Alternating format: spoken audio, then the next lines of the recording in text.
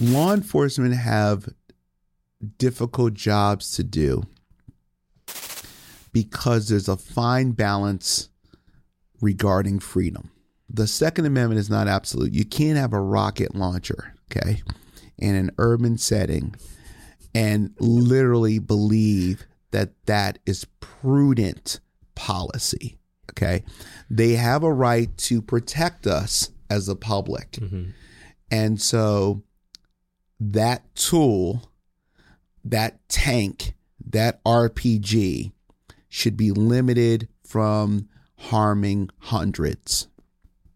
At the same time, if you live in Montana, I love Montana, by the way, and you have, 40 acres, then sure enough, maybe not so much an RPG, but it's a different environment. It's a different circumstance that law enforcement needs to react in a different way. And so an urban setting, law enforcement has a fine line on how to proactively and aggressively keep people safe. Mm-hmm.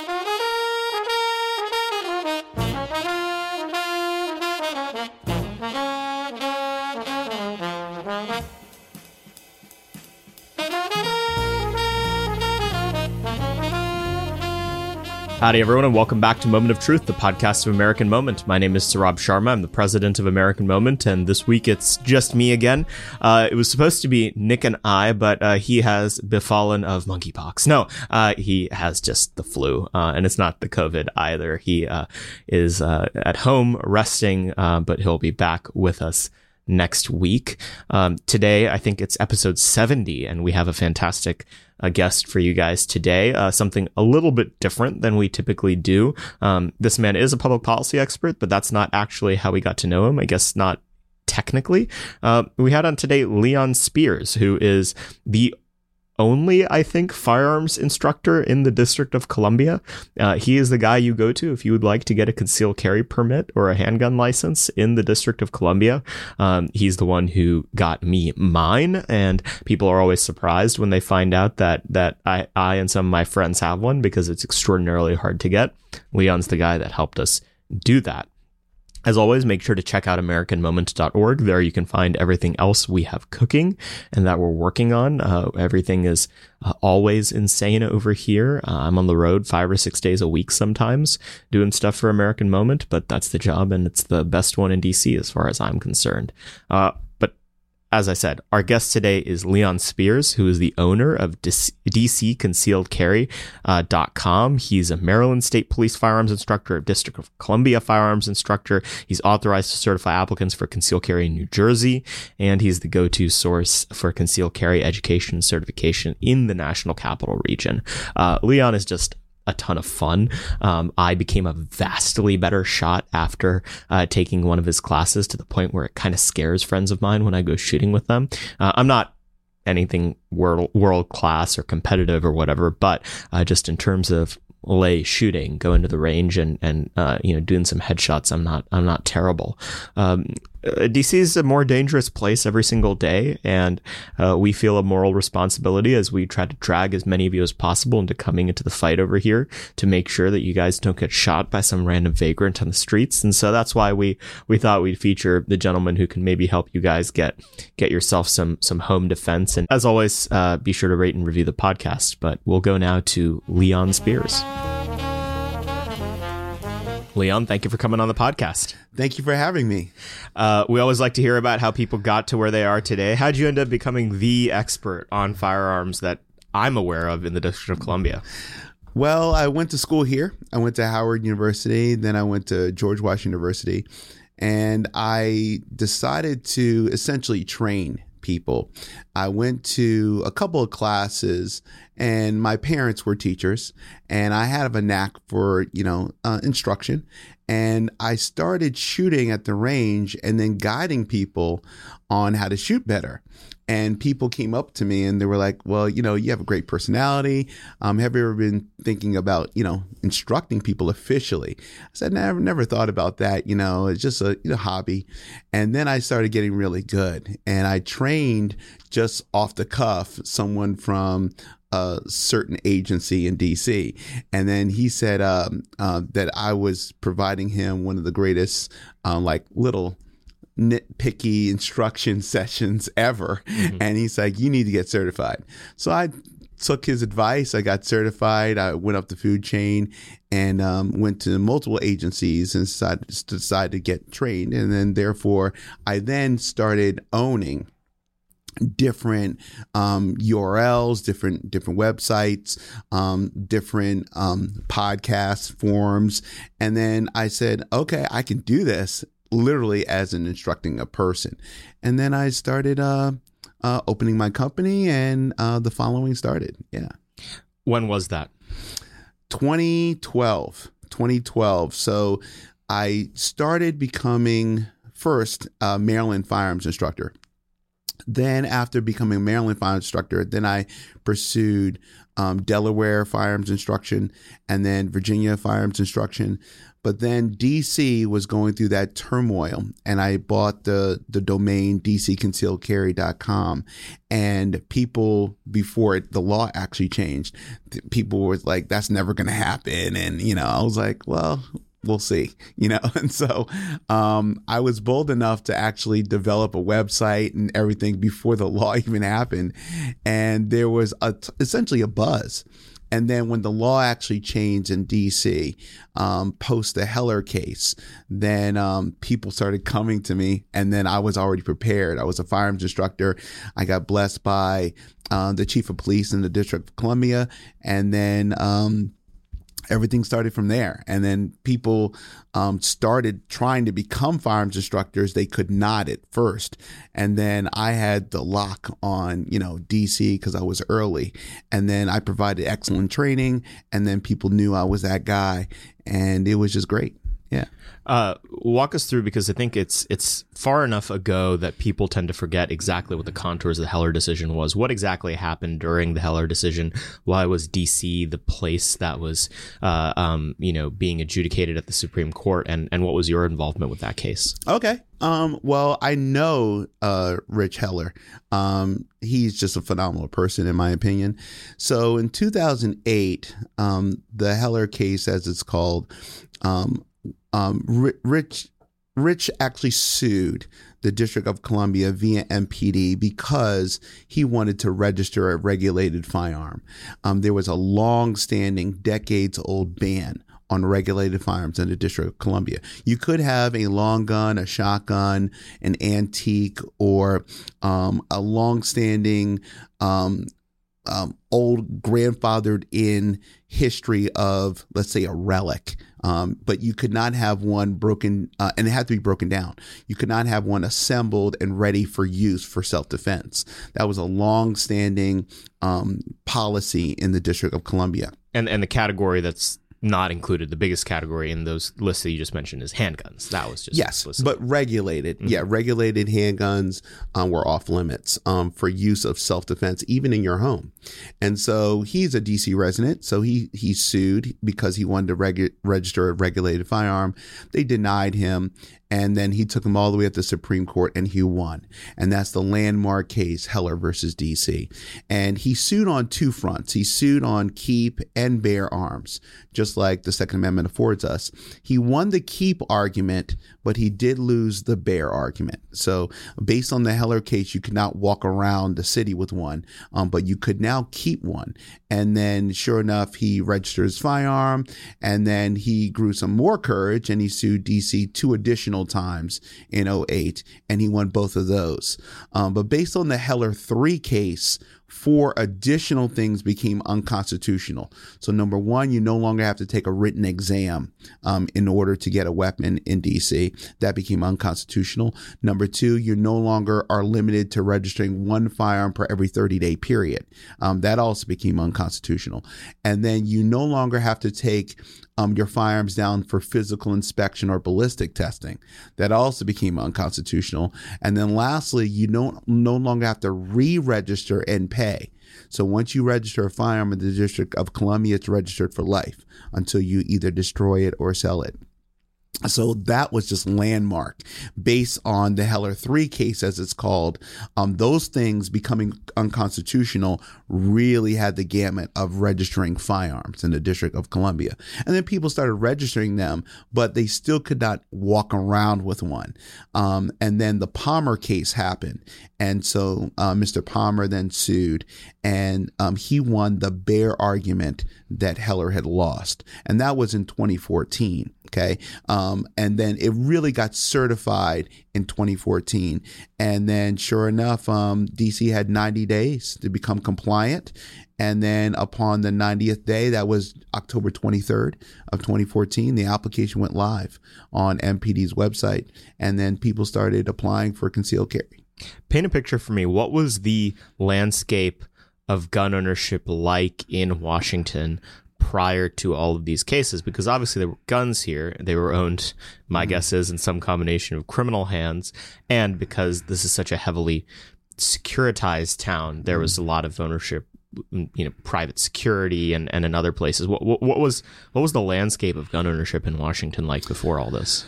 Well, people could own guns again, but it was a rampant decision by multiple administrations in DC, local government, that really had a poo-poo on gun ownership and self-protection.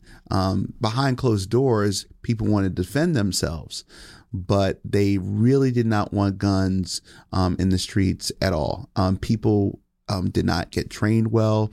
There were no instructors. There was very, very few real advocates for guns. DC Council was very anti-gun, and it was just an environment that was not healthy for self-protection. When people started understanding that, I can get a firearm, but I also need to be trained, then it just opened up the gamut of, I can have this gun, but at least I should know how to use it, So 2014 was just landmark, but it was still very aggressive for not having a firearm on your person. So yes, you could apply, but you had to actually really show proof. And there were reasons back then, before obviously the Bruen case. So there were reasons that you had to apply. You had to actually solidify, what your background was. You had to prove that you're carrying significant amounts of cash on you and things of that nature. If you were assaulted physically or threatened, you got a concealed carry permit, but you have to go through a long vetting process to prove to the government that you actually can exercise your Second Amendment.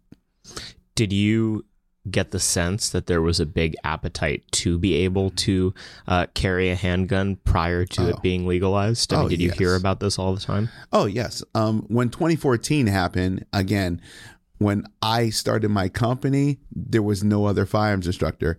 And then on top of that, no one had a permit. And I was the first person in the country with a DC concealed carry permit. So I was issued a firearm to have on my person in 2014. The issue happened to be the process of people believing that actually could happen. They were like, okay, well, we know you have a website.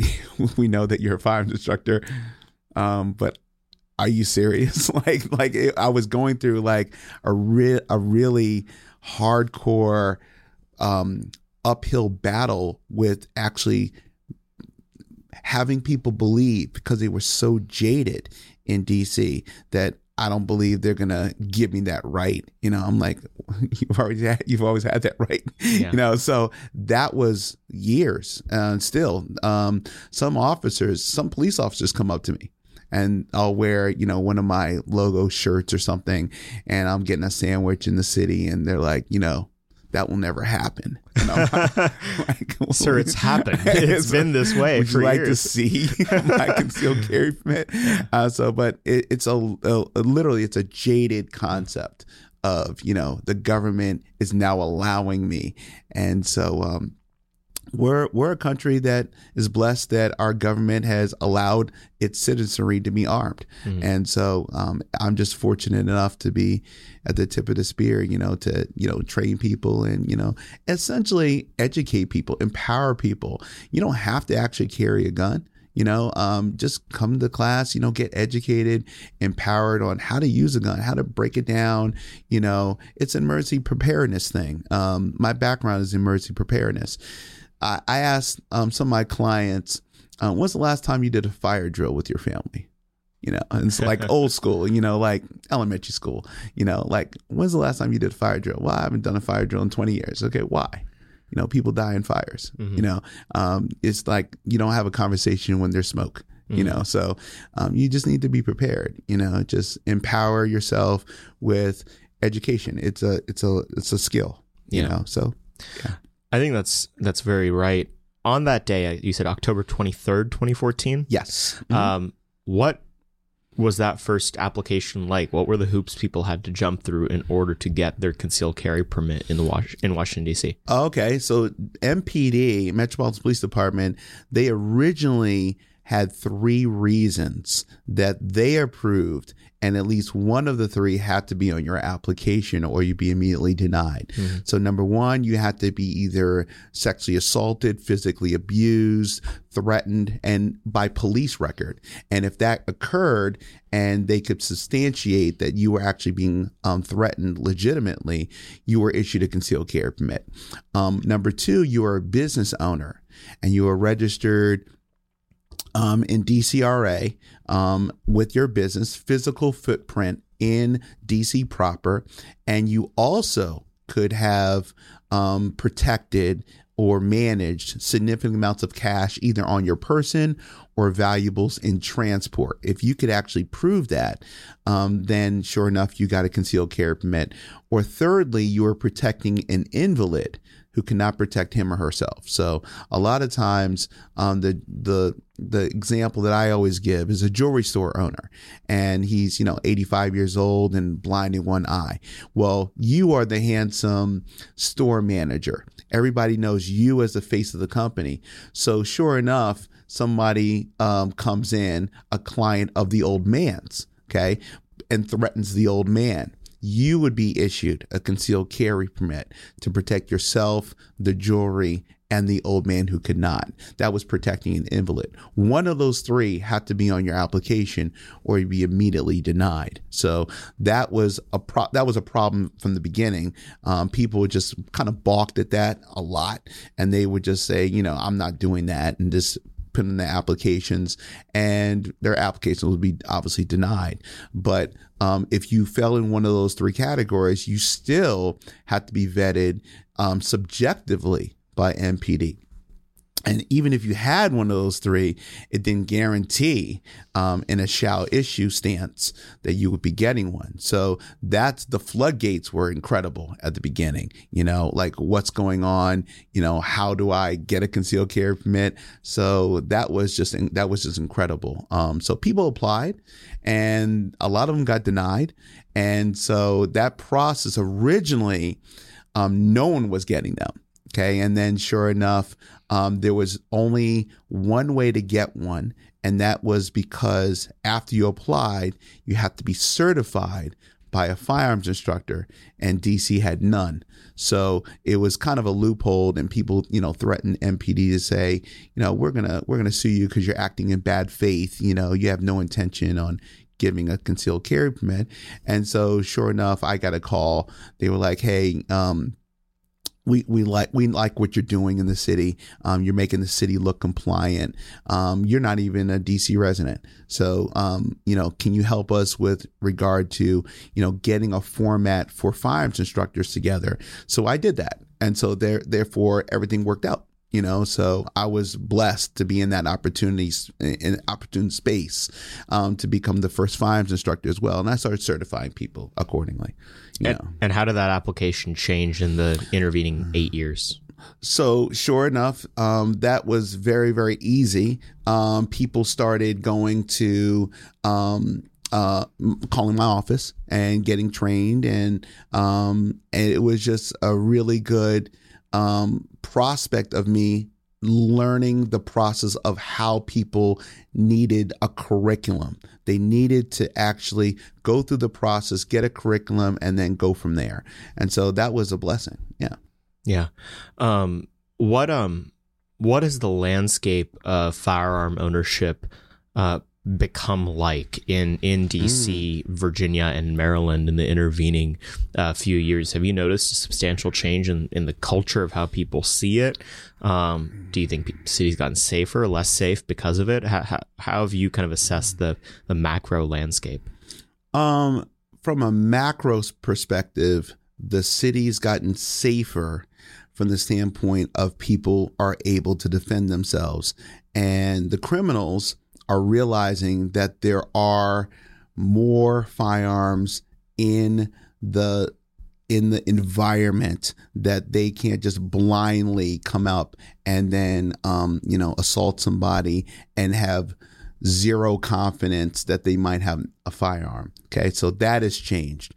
But the city also, because of also social interactions, different high-end, very prominent law cases have happened over the last 4, 5, 6 years.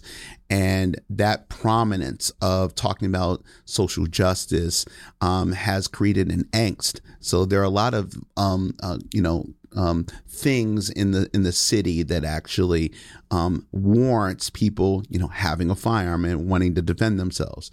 But the criminals will always, not go through a process of, I'm going to apply, I'm going to get vetted and things of that nature. They're always going to have guns. Mm-hmm. But people are now empowered to say, I can have a firearm. Mm-hmm. For sure. What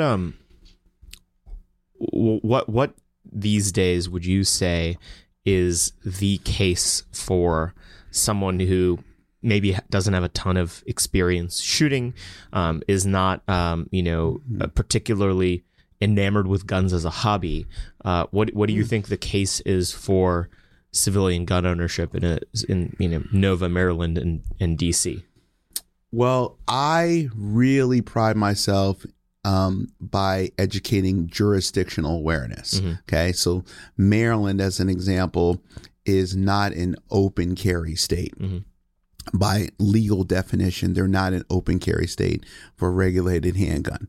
DC is not. DC is not an open carry jurisdiction, but Virginia is. Mm-hmm. Okay, so you need to know the regulations upon the gamut of purviews of, this is a county, this is a city, this is rural, this is urban. You need to know that jurisdictional awareness. Maryland is a permit to carry. They're not a concealed carry issuance. So you can carry a firearm with your handgun permit in Maryland in different ways. Okay, you're not limited to only concealing. A lot of people don't know that. Okay, DC, there's no open carry whatsoever, but you're limited to also just concealing and just a pistol. Okay, so no long gun or shotgun can be applicably associated with your handgun permit in the District of Columbia. Whereas Virginia has a concealed carry permit for residents and non-residents, just like the other two jurisdictions. But Virginia's Constitution says that open carry is the law of the land in Virginia. So you can openly carry, and you need no license to openly carry. In order to conceal in Virginia, you do need to have a concealed carry permit from any jurisdiction in the country. So that's how the jurisdictional awareness needs to be understood when you carry a firearm in this region. It's very, very important. A lot of people think, oh, okay, I'm just going to cross the line for 5 minutes and jail. It's not that's not cool. I still have it burned into my memory when we did the training with you. You know, every time you'd ask us a question, you know, to kind of test us throughout the day, it was like, you know, XYZ, and when we say the wrong answer, you'd be like, straight to jail. Straight to jail. Yeah, it's very important. You know, most people again don't know. So it's just really, really important to realize that most people don't understand how important it is to actually have a real grasp of the laws. The law is a double-edged sword. Mm-hmm. So sure enough, you can go for a certain point, and then you can ask your friends, you can watch YouTube, and you can get all the advice you want. But the street officer is hopefully going to apply the law as it is. Mm-hmm. And that can be a pro and a con. And if you're sloppy, then you can get in trouble. So I really emphasize people to really get their act together and say, what do I need to know to comfortably carry a firearm fluidly in Maryland, D.C., and Virginia? Some people think, oh, I can get one permit and I can carry in all three jurisdictions. No, that's not true. There are things that you really need to know: how to speak to police officers, you know, what your rights are, what wearable policies, you know, body camera policies, how long can an officer keep you, without a warrant.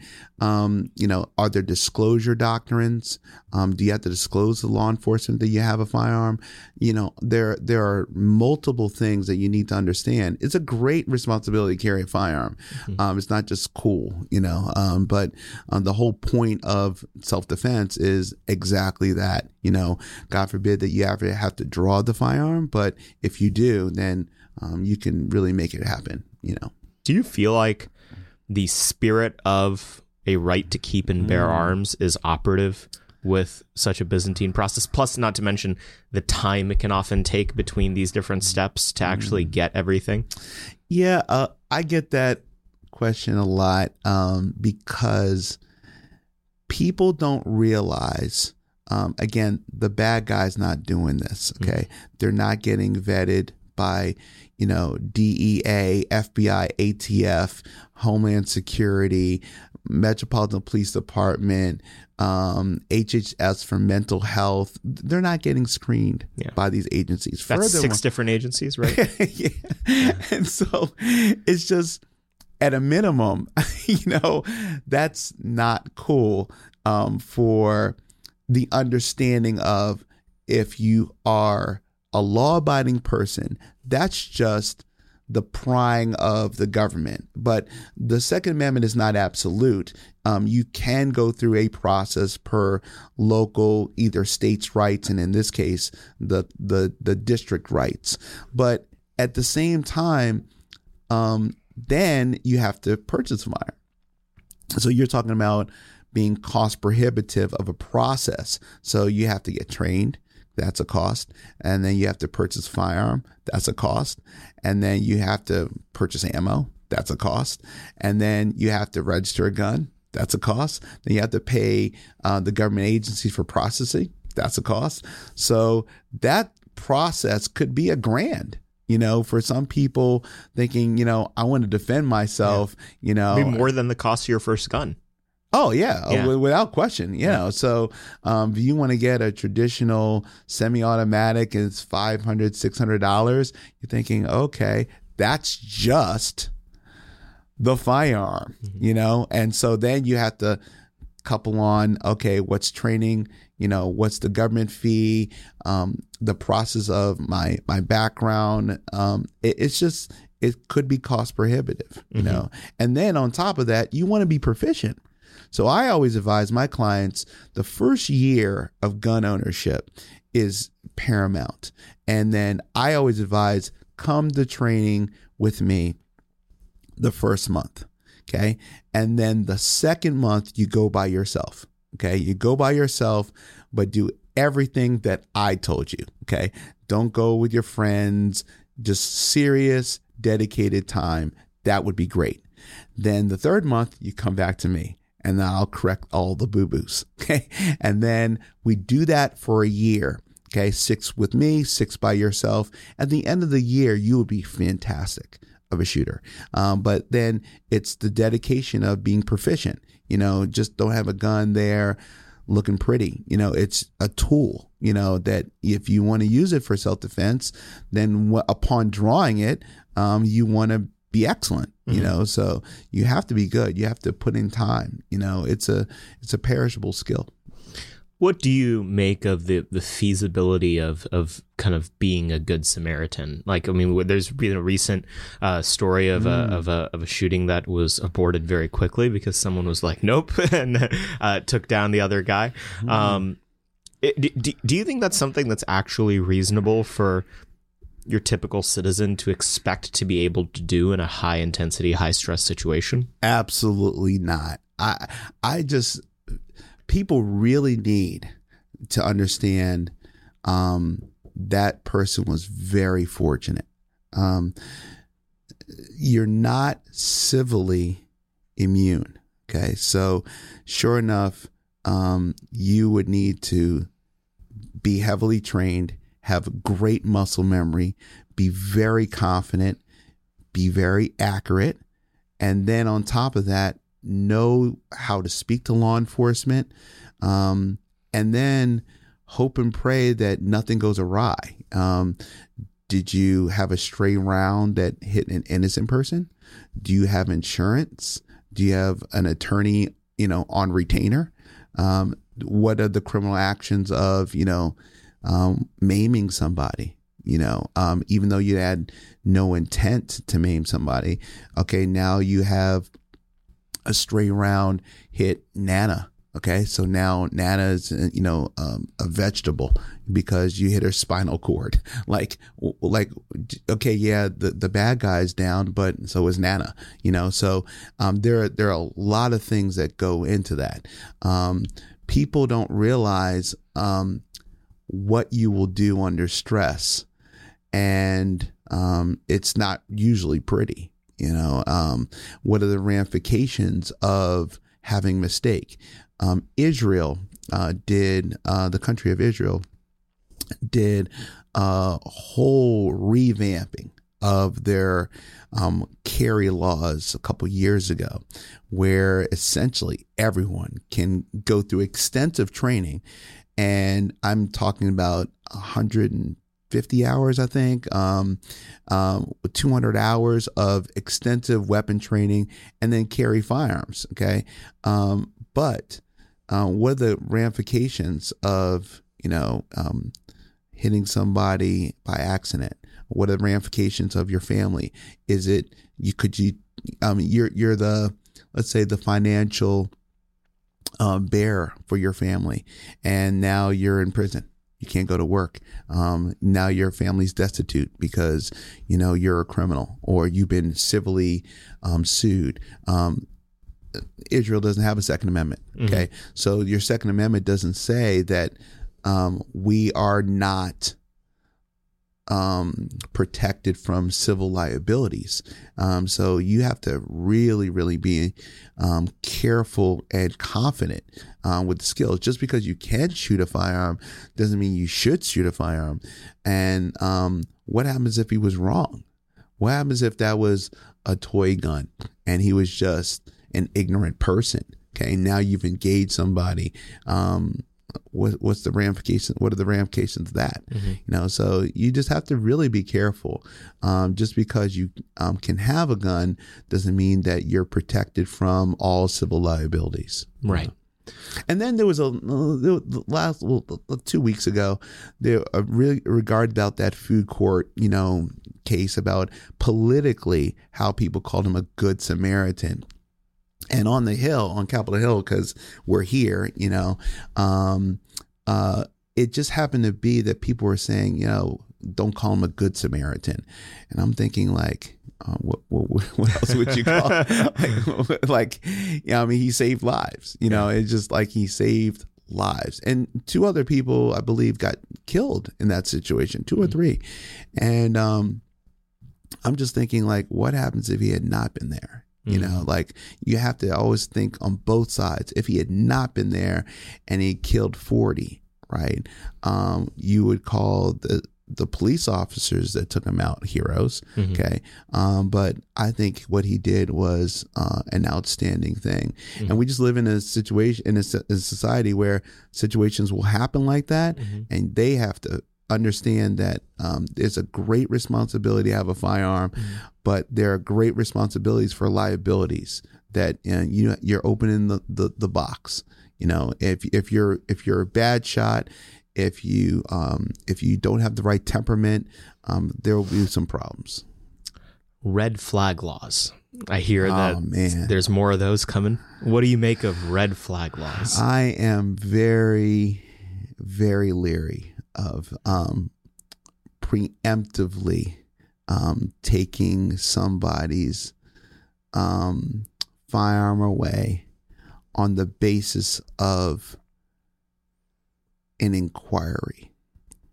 I'm very, very, I don't want to say anti, even though that might be the correct description. I am not in favor of solidifying somebody's restrictions to somebody else's inquiry.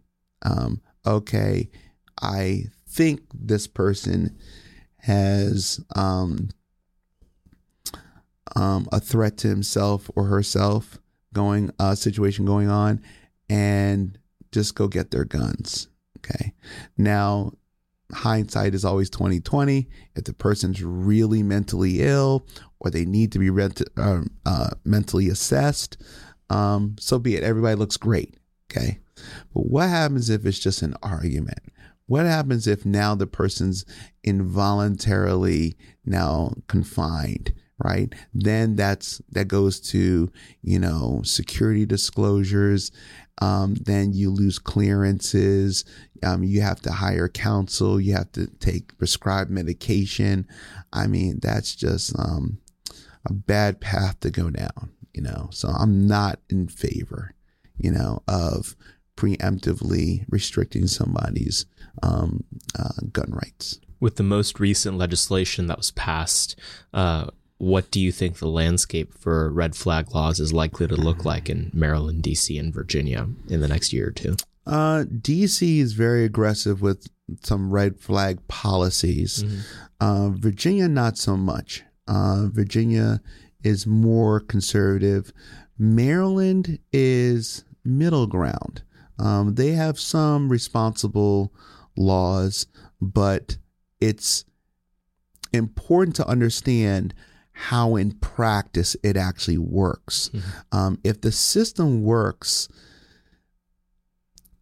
it could save lives, but if the system does not work, it can really ruin lives for job prospects. You're talking about, again, thousands. We talk about one gun. So if you have multiple guns, you're talking about a process that they have to come into your home. Sheriff's office has to take your firearms. It's a process on getting back your firearms. During that process, you can't defend yourself with your own firearms.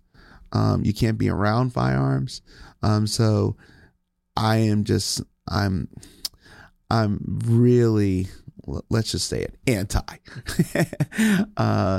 preemptively taking somebody's firearms from them.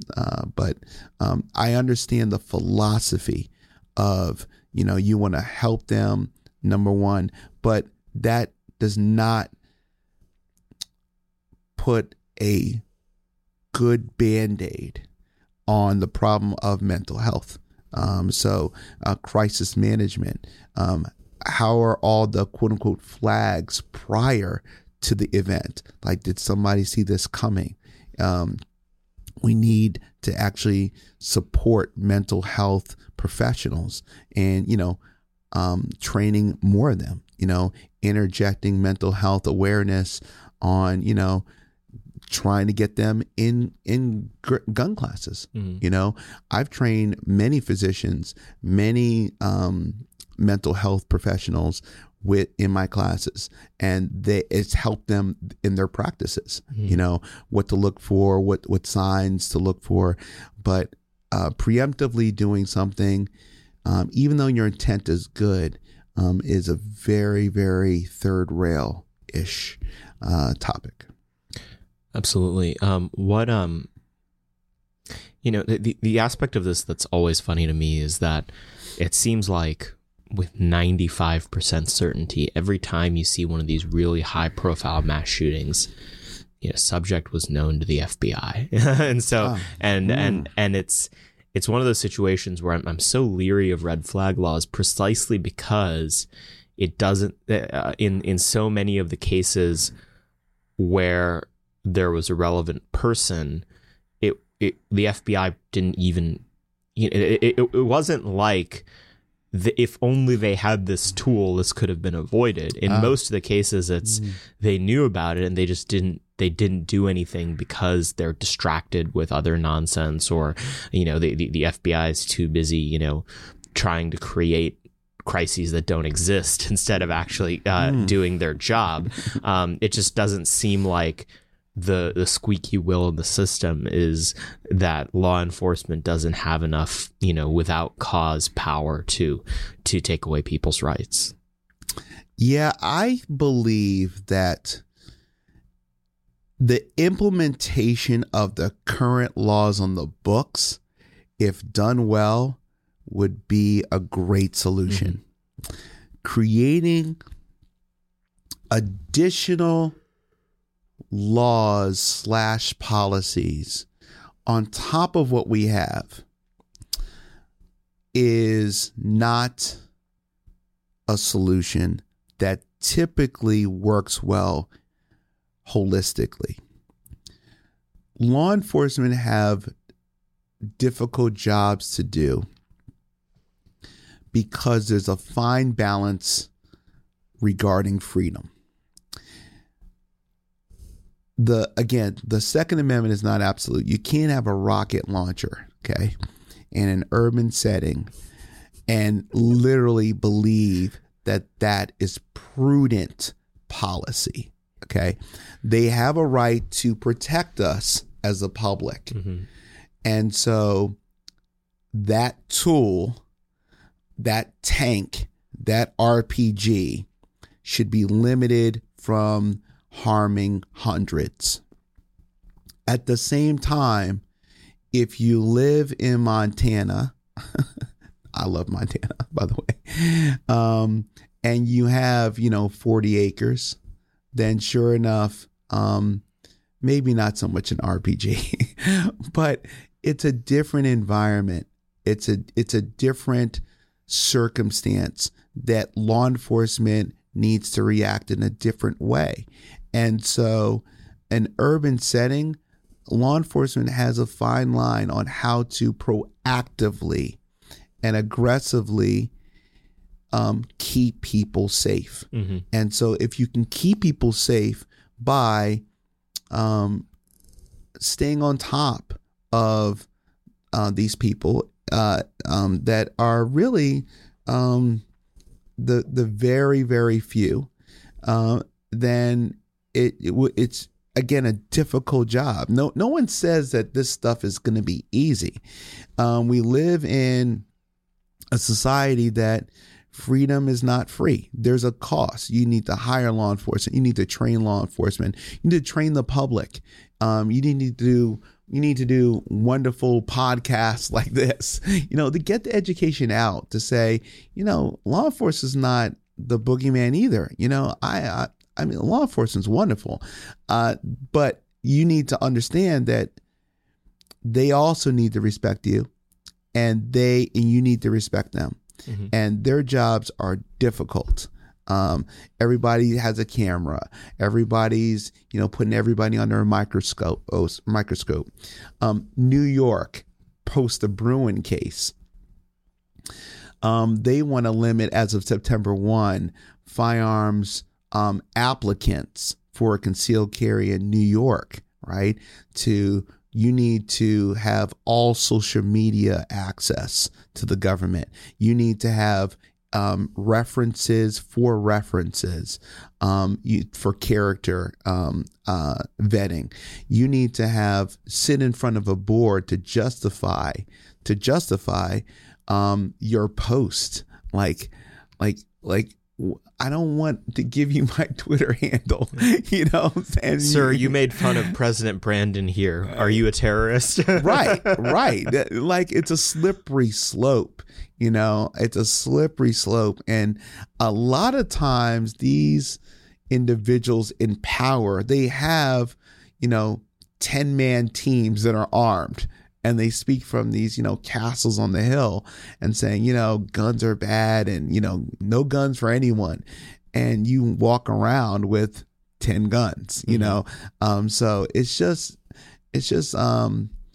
slippery slope, man. And then on top of that, there's a panel made up of one law enforcement officer, I believe, 3 administrators, to justify whether or not your social media warrants terrorist activity. Like some soccer mom in, you know, Long Island should not be questioning whether or not my post has terroristic tones, you know. So I have no support of, you know, digging into somebody's social media. Now, social media is real. There are law enforcement IT professionals that actually look at stuff because, you know, social media, that's proactively getting aggressive. You know, if somebody is really, you know, on the fringe and saying some hateful things, okay, we have a First Amendment, you know. So you can't incite, you know, violence. Inciting violence is not protected speech. But what do you need to do to sway people? Like what's the deal with, okay, these are my political views. You know, people can't stand this politician and they can't stand it. You know, I'll kill them. like really put them in the ground forever. Like really, you really need to talk things out, you know, but just because is that a real threat? Like, let's say you did say that, but is that a real threat to that person? So I am very anti digging in somebody's social media and things of that nature. And but that does not mean that law enforcement should not look at social media that has been publicly posted. There are some really deranged people that actually will put manifestos out, you know, before they do some heinous crime. And so that law enforcement should try to, you know, find that balance. But government should not go into, you know, social media and then have some panel judge, you know, whether or not that's cool or not. Pivoting to what I think is the tail that's going to wag the dog of a lot of gun regulation over the next couple decades. What's a ghost gun? Oh, so a ghost gun is an unregistered firearm for use. So you can build a firearm and it hasn't been reported to ATF, and it's a device, but it can't be tracked per se, and there are different materials that can come from you building a firearm in that capacity. And politicians will say, we don't want ghost guns because law enforcement, it crimps the law enforcement's job to finding out where the bad guys are. Well, I don't think that's the case. That's retroactively speaking. And so you have to understand, okay, you want to know where and who has firearms. Okay. That's one approach.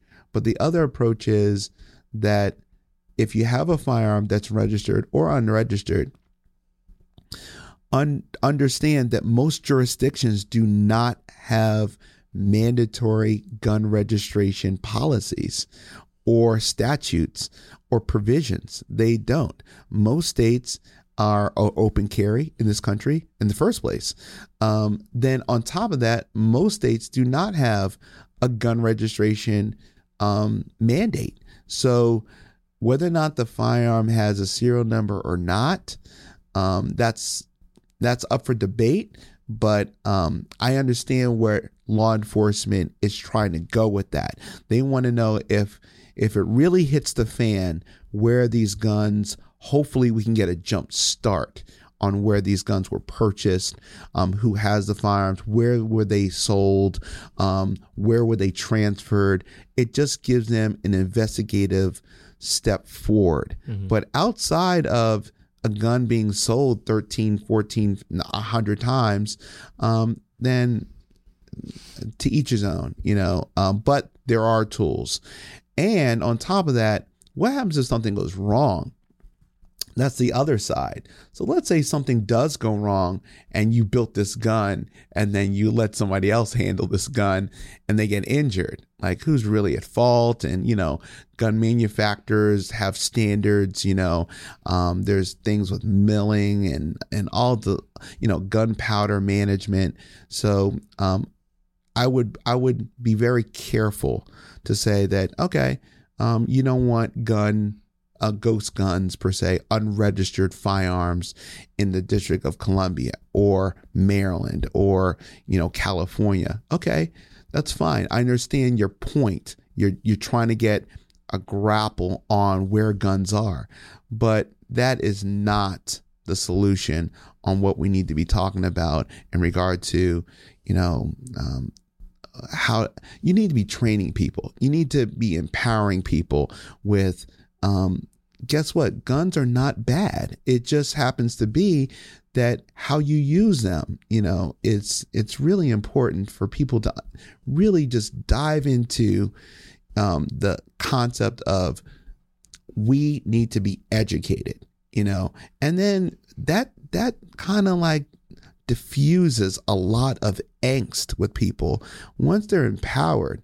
A lot of these people that don't want the quote unquote government in their business, and then they do a Twitter post, the government's in your business. Yeah. like you got a ghost gun and you live in a cave, but you're on Facebook. Yeah. They know where you are. Right. Talk to me a little bit about the technology that's enabling this to become more and more live question, because it used to be, okay, you need all this complicated milling equipment and everything. What's 3D printing and some of this new technology bringing to the table that's going to make this a much more prolific question in the next decade or two? I really believe that, the technology's not there. Okay. If somebody has sweaty hands, or the person has the batteries are low, or the range is not appropriate, and then the firearm doesn't work in a situation where you really need to work. You have a bracelet that's supposed to be close to a handgun, and I am not a fan at all. Again, my background's in emergency preparedness. You can plan for the worst and hope for the best, but certain situations warrant somebody who normally doesn't have that firearm to actually have that firearm in that certain situation. And because of technology, they can't defend themselves. They can't defend others just because they don't have a bracelet. And you're talking about like the smart guns. The smart guns, yeah. Stuff. Okay. In terms of the technology for like stamping, again, the technology is not there.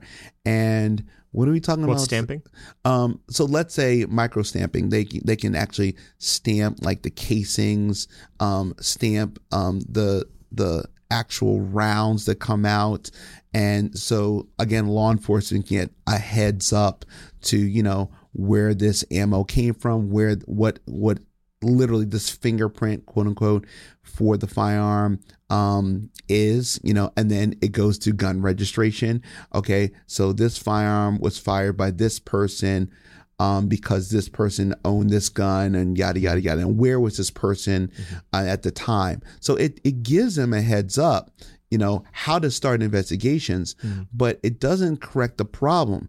Why were they robbed in the first place? Like, are there any reasons why there aren't any police officers in this part of town?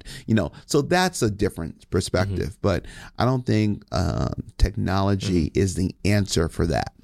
And that's the technology that could be used as a method to regulate guns. I'm curious what you make of the technology that will make it impossible to regulate guns. Stuff like being able to 3D print your own weapons, stuff like that. Do you think that technology is there? What do you think the consequences of it starting to proliferate are going to be? The technology is actually there. You can 3D print a gun. The printer that allows you to do that is more than your house. And so everybody cannot just get that device in order to print a firearm. But again, this is not your little, make some little mini figurine with low resolution. It's not an HP from Staples, So from that aspect, some people get they get their hopes up too high to say, oh, okay, I can print as many guns as I want. No, you can't.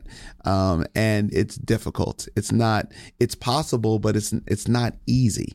And so to be really good. And then let's say you do, again, you print a firearm, you create a firearm, you go to the range, it doesn't function well. Like, would you want just yourself, being a gun person, to rely on that firearm for reliability's sake in a situation where you really needed it to work, right.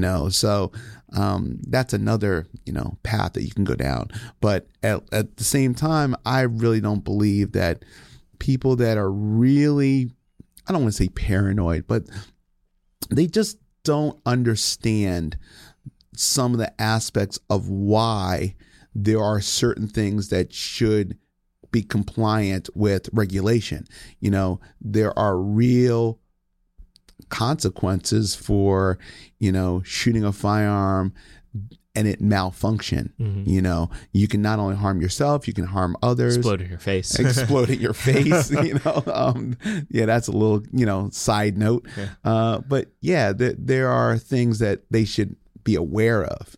And so I just think that, people need to be careful, and outside of media, okay, the federal government is the most powerful entity in the world. Okay. So, again, if resources are meant to be, then sure enough, they'll know, and so again, it's proactively trying to stop somebody from doing something in the future. And this is not, Hollywood. It's not the Minority Report. Okay. So you can't proactively prevent. Okay. No one can stop someone preemptively from drawing a firearm and going crazy. Okay. And so that's just not possible. You can do all that you can to educate, promote, empower, but you cannot prevent. So, people just have to have a mindset of, there's a fine line in freedom. And if you want to be free, you have to be willing to play by the rules. And the rules need to be set where they're not restrictive. So if you have too restrictive rules, then you're not free. So it's a balance, and people need to have a understanding that once you get that balance, then you're good. 10 years from today, what do you think the landscape for guns in the United States is going to look like? Do you think there's going to be higher rates of gun ownership, lower rates? Do you think the laws are going to be more permissive, less permissive? Are people going to finally get over the idea that we can gun control away our problems? Peer into the crystal ball for me. What's going to happen? I believe I'm going to have a different approach to that question. My answer will be,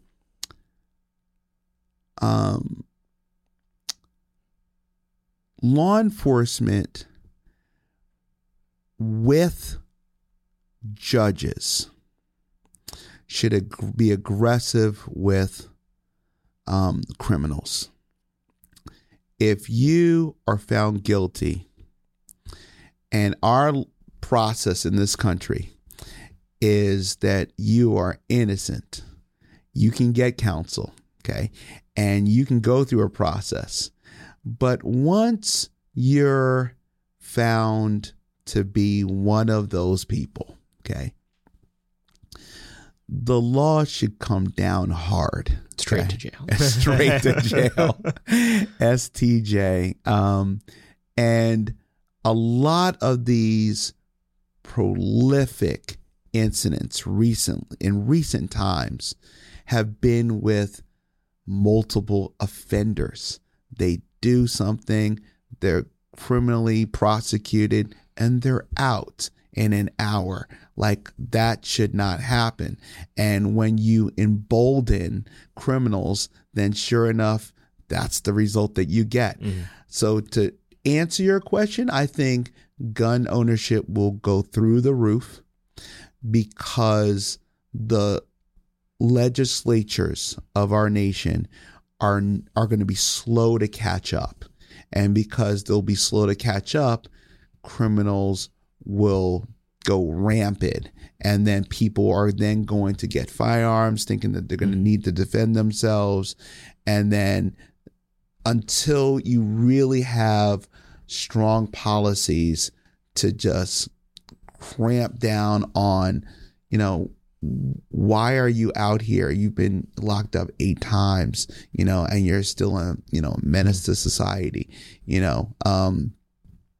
that needs to be the critical point. And we need to be transparent about, legislative policies that are very lax. We need to close the wall, close the border, close the loopholes to the best of our ability. And then again, use what we have on the books now and just go hardcore with it. But if we're just go spinning the wheel. Okay, we found you, spent hundreds of thousands of dollars of resources, counsel, attorney generals, and then we have trials, and then you're out. You're out to do it again. Yeah. Like, that's not a cycle that we're ready for. Absolutely. Leon, how can people get in contact with you, find out about the services that you offer, get trained up to get a gun? Our website is dcconcealedcarry.com, and we would love to have you. You can always call our office, and I really pride myself on having individual instruction, and people really need to be empowered, come get educated. You don't have to carry a firearm, but I really look forward to, educating people. I train, high folks from, major cable networks to the guy that has a small shop, so that he wants to, have a firearm in his store to defend himself. So it really depends on what you want, but you can always reach out to us via our website. You can call our office, and I hope to see you soon. Well, Leon, thank you for taking time out of your busy schedule to come talk to our It's always audience. Nice. It's always nice. We always have the best time. Gotten to know you a little bit over the last year or so, and thank you for everything that you do. This is the first time of many. That's right. Great. Well, you have a wonderful day. Bye-bye. You too. Hopefully you guys learned something from that. Please be sure to check out Leon. He is fantastic. And if you want to get directly connected with him, those of you who have my seller email, feel free to just text me. We're huge fans of him over here. As always, check out AmericanMoment.org. There you can find everything that we're working on, including the backlog of this podcast, well over 100 hours of content, 70 full-length episodes, each at least an hour long. We really have a hard time believing we've done as much of this as we have, and we still have a good chunk of season 2 left to go. So thank you guys for listening. As always, there's been a spike in listenership lately. I think you guys have really enjoyed the last few episodes. Some of you are just, journo creeps that are listening in, post that Axios article about everything that we have cooking. That's fine too, I guess. But please be sure to sign up for our mailing list on the website at AmericanMoment.org, and in general, just keep up to date with everything we're doing. We're gearing up for a very, very exciting fall and winter, and going into the new year when there'll be some changes here in Washington. And if you'd like to be a part of some of those changes, go to AmericanMoment.org/join. We'll have a conversation, and we'll make sure that you are able to contribute to this fight in every way that makes sense. Have a wonderful day, guys. Bye. Moment of Truth is an American Moment Studios production, filmed at the Conservative Partnership Center. Our podcast is produced and edited by Jake Mercier and Jared Cummings. Our intro music is A Minor Struggle by Ryan Serenich. Don't forget to like and subscribe on all platforms, and you can go to AmericanMoment.org to learn more.